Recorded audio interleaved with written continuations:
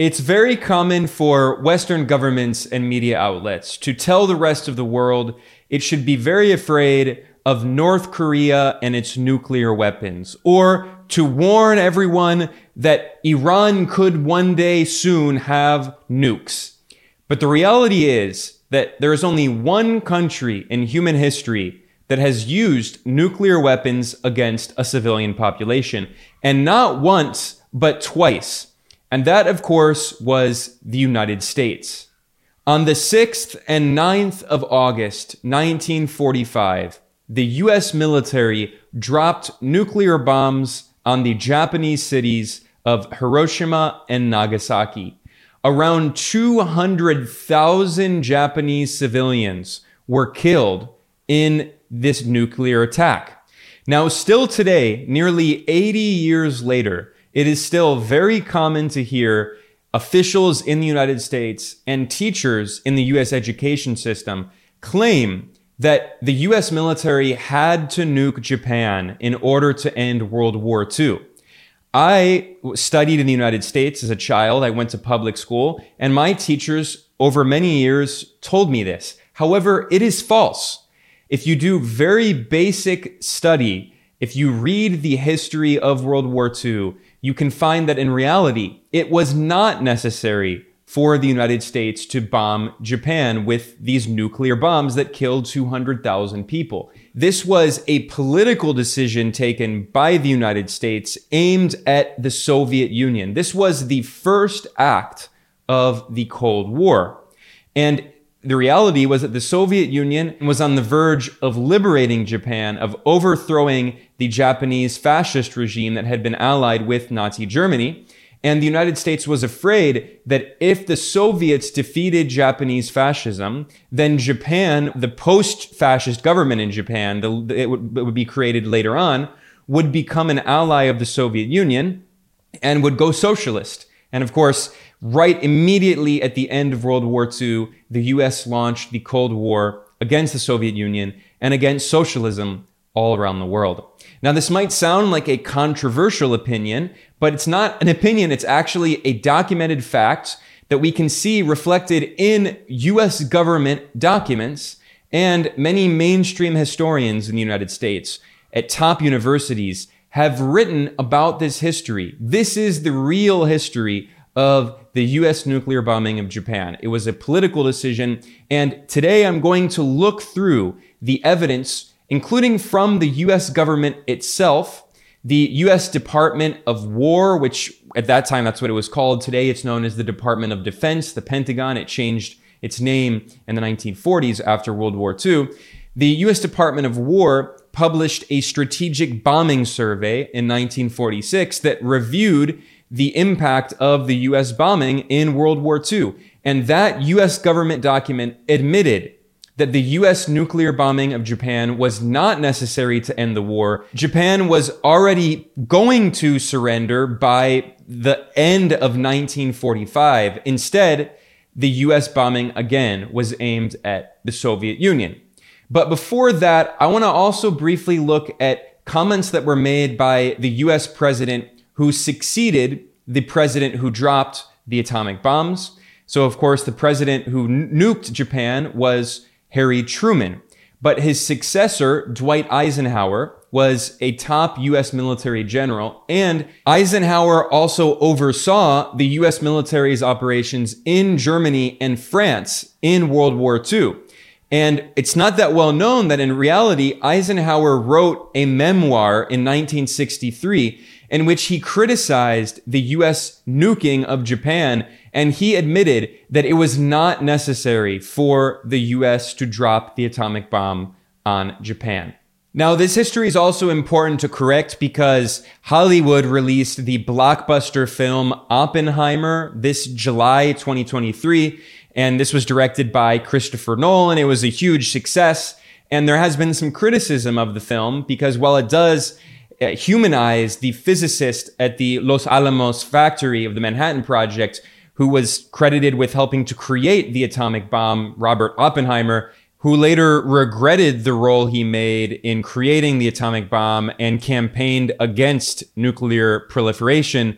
And he ironically even became a victim later on of the US government's McCarthyism. But at the same time, the film has been criticized because people say that it whitewashes the brutality of the US killing 200,000 Japanese civilians in these atomic bombings. The film doesn't show the nuking of Hiroshima and Nagasaki. I'm not going to be talking about the film today, but I think it's important to look at the real historical documents to understand the historical record so you can better understand these films that are made in 2023, nearly 80 years later, and be historically informed.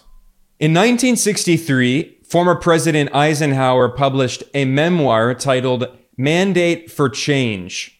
And in this book, he recalls an incident in 1945 when the U.S. Secretary of War, Stimson, and of course, that was what the Secretary of Defense would be known as today, before the Pentagon changed its name from the Department of War to the Department of Defense. So the U.S. commander of the Secretary of the Military visited Eisenhower's headquarters in Germany. And let's not forget that Eisenhower was overseeing the U.S. military operations in Germany at the time. And he informed Eisenhower, Stimson, that the U.S. government was preparing to drop an atomic bomb on Japan. And Eisenhower wrote, he said, quote, "I was one of those who felt that there were a number of cogent reasons to question the wisdom of such an act." So Eisenhower did not think it was a good idea.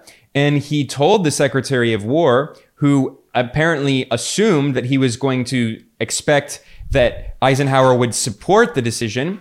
Eisenhower said no. And here's what he wrote in his memoir. He said, "During his recitation of the relevant facts, I had been conscious of a feeling of depression, and so I voiced to him my grave misgivings, first on the basis of my belief that Japan was already defeated and that dropping the bomb was completely unnecessary."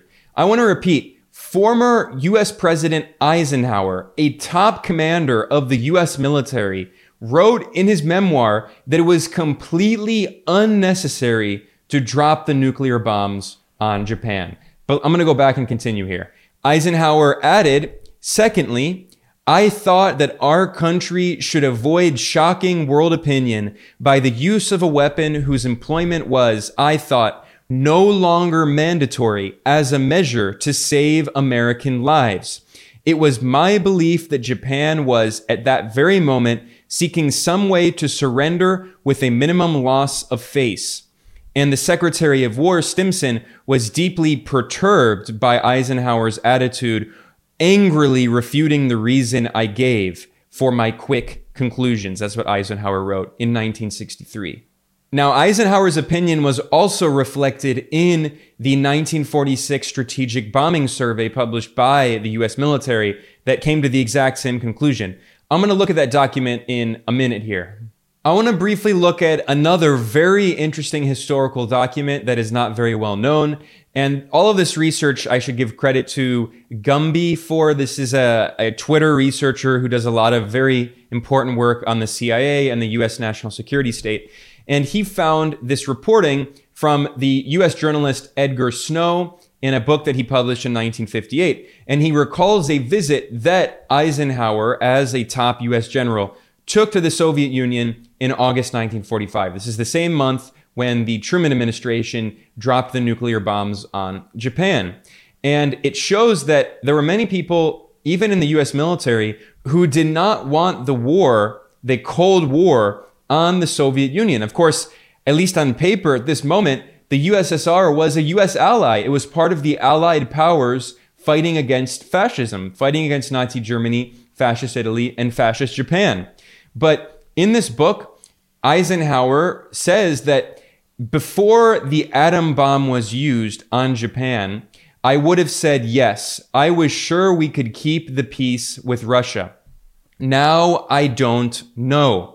So this reflects the fact that Eisenhower didn't want to wage a war with the Soviet Union, and that the Cold Warriors in the U.S. government who helped oversee the creation of the Cold War and oversee the nuclear bombing of Japan, they saw the atom bombing of Japan as a political act aimed at the Soviet Union.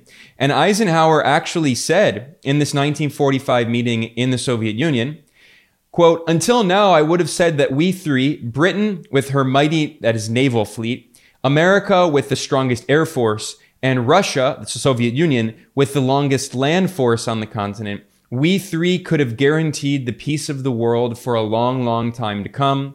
But now I don't know. People are frightened and disturbed all over. Everyone feels insecure again." And that was, of course, because of the Cold War, which immediately began right at the end of World War II, before World War II even ended. And what I'm going to show in the rest of this video today is a clip from another video that I did back in July 2022 after the killing of Shinzo Abe, the former far-right leader of Japan. And in that video, which was over an hour long, I talked about the history of the Japanese fascists who were allied with Nazi Germany and how the United States, the CIA specifically, rehabilitated many of those Japanese war criminals from the fascist Japanese Empire, freeing them from prison and helping them to create the right-wing political party that has basically controlled Japanese politics since the 1950s, which is the LDP, the Liberal Democratic Party, which is actually a very right-wing party despite its name. And the reality is that this party is very closely linked to fascism. So I did a very long video about that, and I'll link it in the description below. But toward the end of the video, I reviewed the historical evidence showing that the US government admitted that it was not necessary to nuke Japan. So I'm going to conclude this video here just showing the rest of that clip. Only the United States. It is the only country in history that has used nuclear weapons not once, but twice on a civilian population. Now, how many people died in the atomic bombing of Hiroshima and Nagasaki? A low estimate of 100,000. A more accurate estimate is probably 200,000 people, civilians, massacred, slaughtered by the US so-called democracy. Now, this isn't in any way to downplay the horrific atrocities carried out by the fascist Japanese Empire. So let me start here with a little known document, which is very important historically. This is the United States Strategic Bombing Survey. You can find this at the Harry Truman Library and Museum.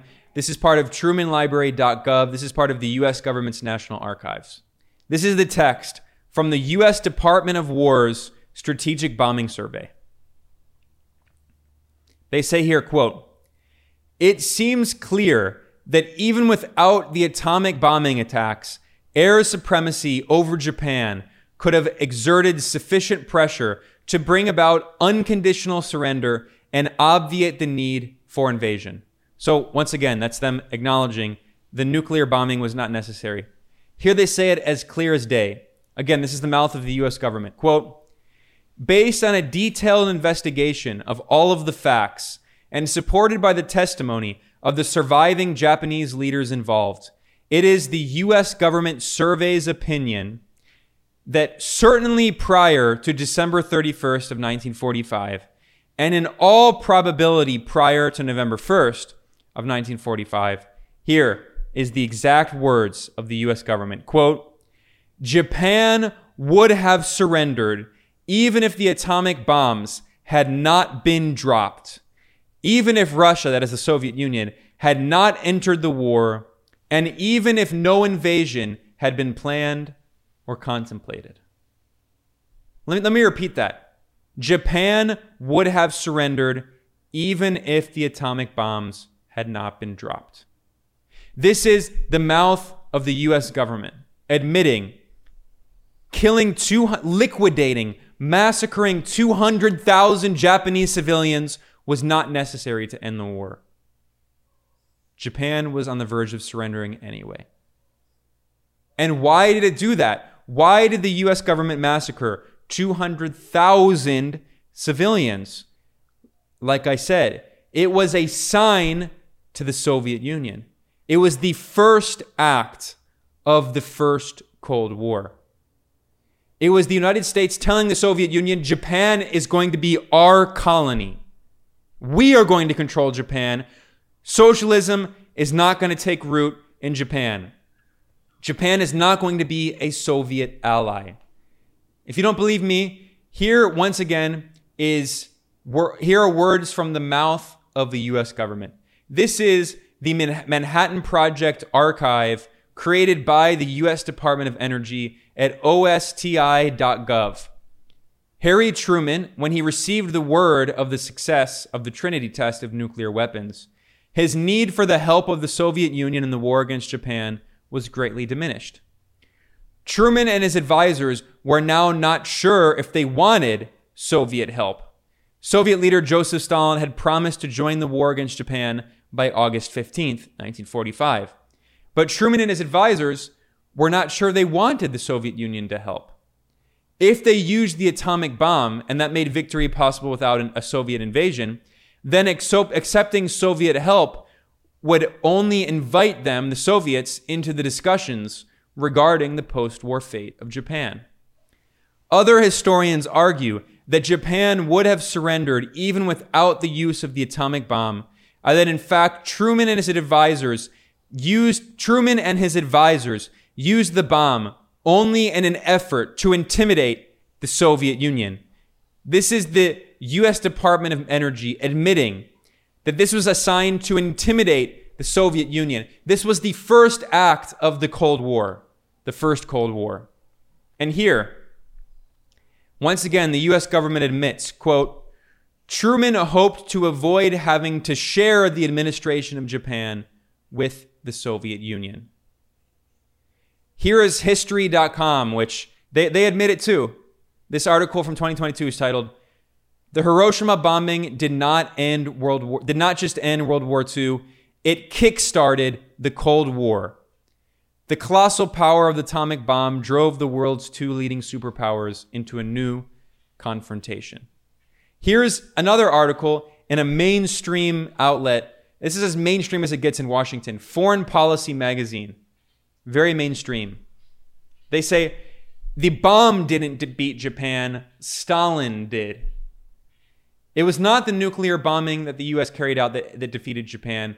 It was the Soviet Union that defeated Japan. The U.S. dropped nuclear bombs on Japan in order to prevent the Soviet Union from having influence in Japan and preventing Japan from going socialist. The U.S. massacred 200,000 Japanese civilians in order to protect capitalism. This is a mainstream historian, Ward Wilson, writing in the mainstream Washington establishment magazine, Foreign Policy. Although the bombs did force an immediate end to the war, Japan's leaders had wanted to surrender anyway and likely would have done so before the American invasion planned for November 1st.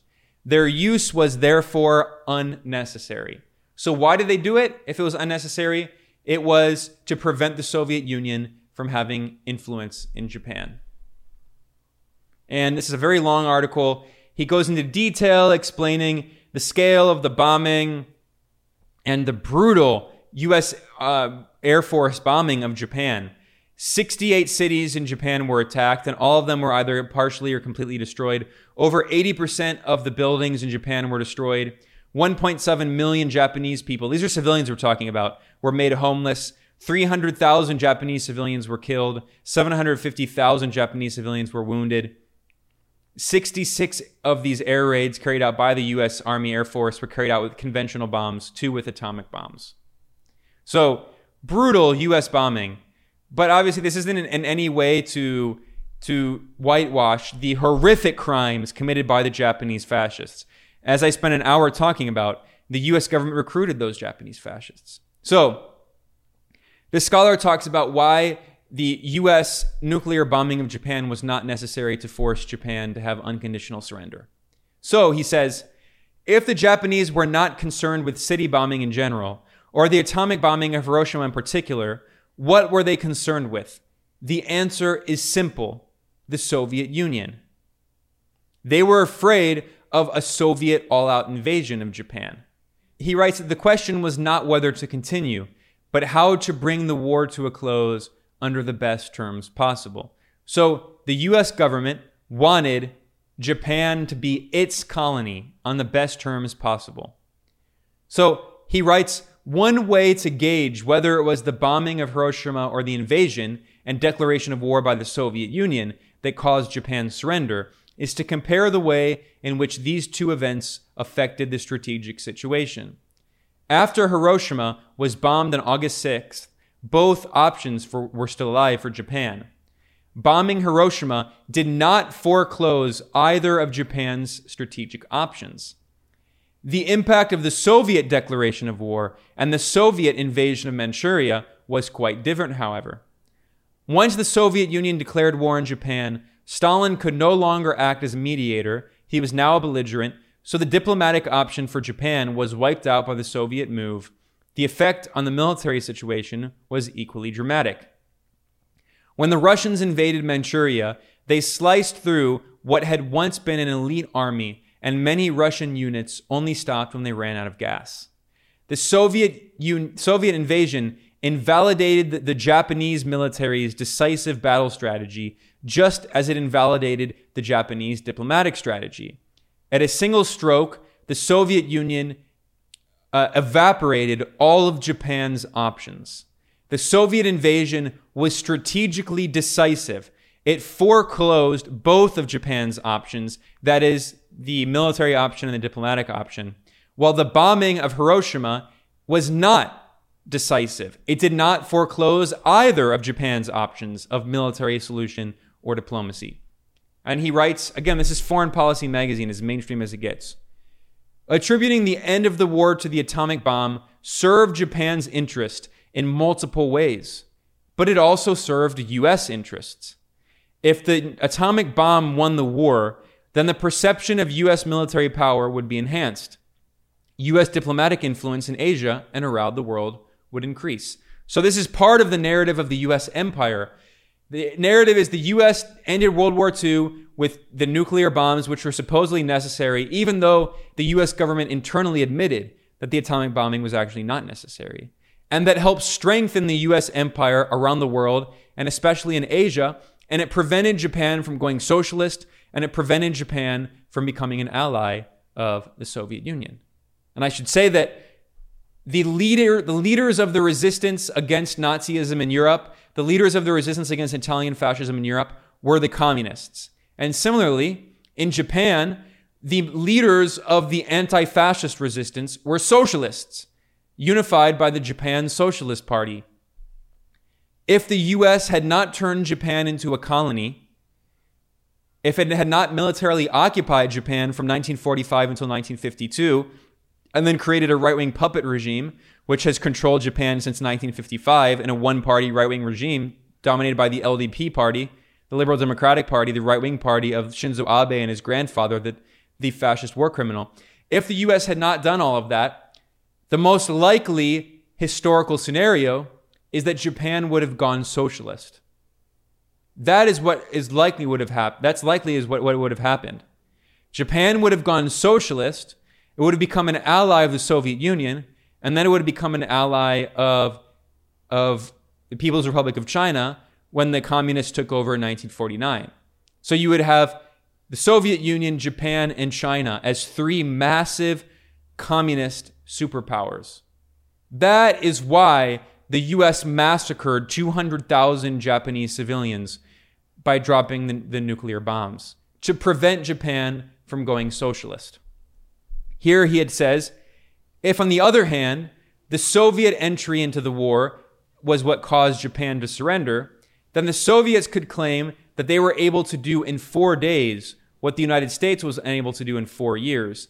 The perception of Soviet military power and Soviet diplomatic influence would be enhanced. And once the Cold War, that is the first Cold War, was underway, asserting that the Soviet entry had been the decisive factor would have been tantamount to giving aid and comfort to the enemy. So, the U.S. atomic bomb did not beat Japan. The Soviet Union defeated Japan in World War II. With that, I'm going to end here. I'm Ben Norton, the editor of Geopolitical Economy Report. Please subscribe on whatever platform you're watching or listening on, especially on YouTube. It helps to promote our material in the algorithm. If you want to support the work that we do, please consider going to geopoliticaleconomy.com/support. And there are several ways you can donate. The best way is you can become a patron over at patreon.com/geopoliticaleconomy. We have no institutional support. We have no big sponsors. We rely entirely on small donations from viewers and listeners. I want to thank all of you. I'll see you next time.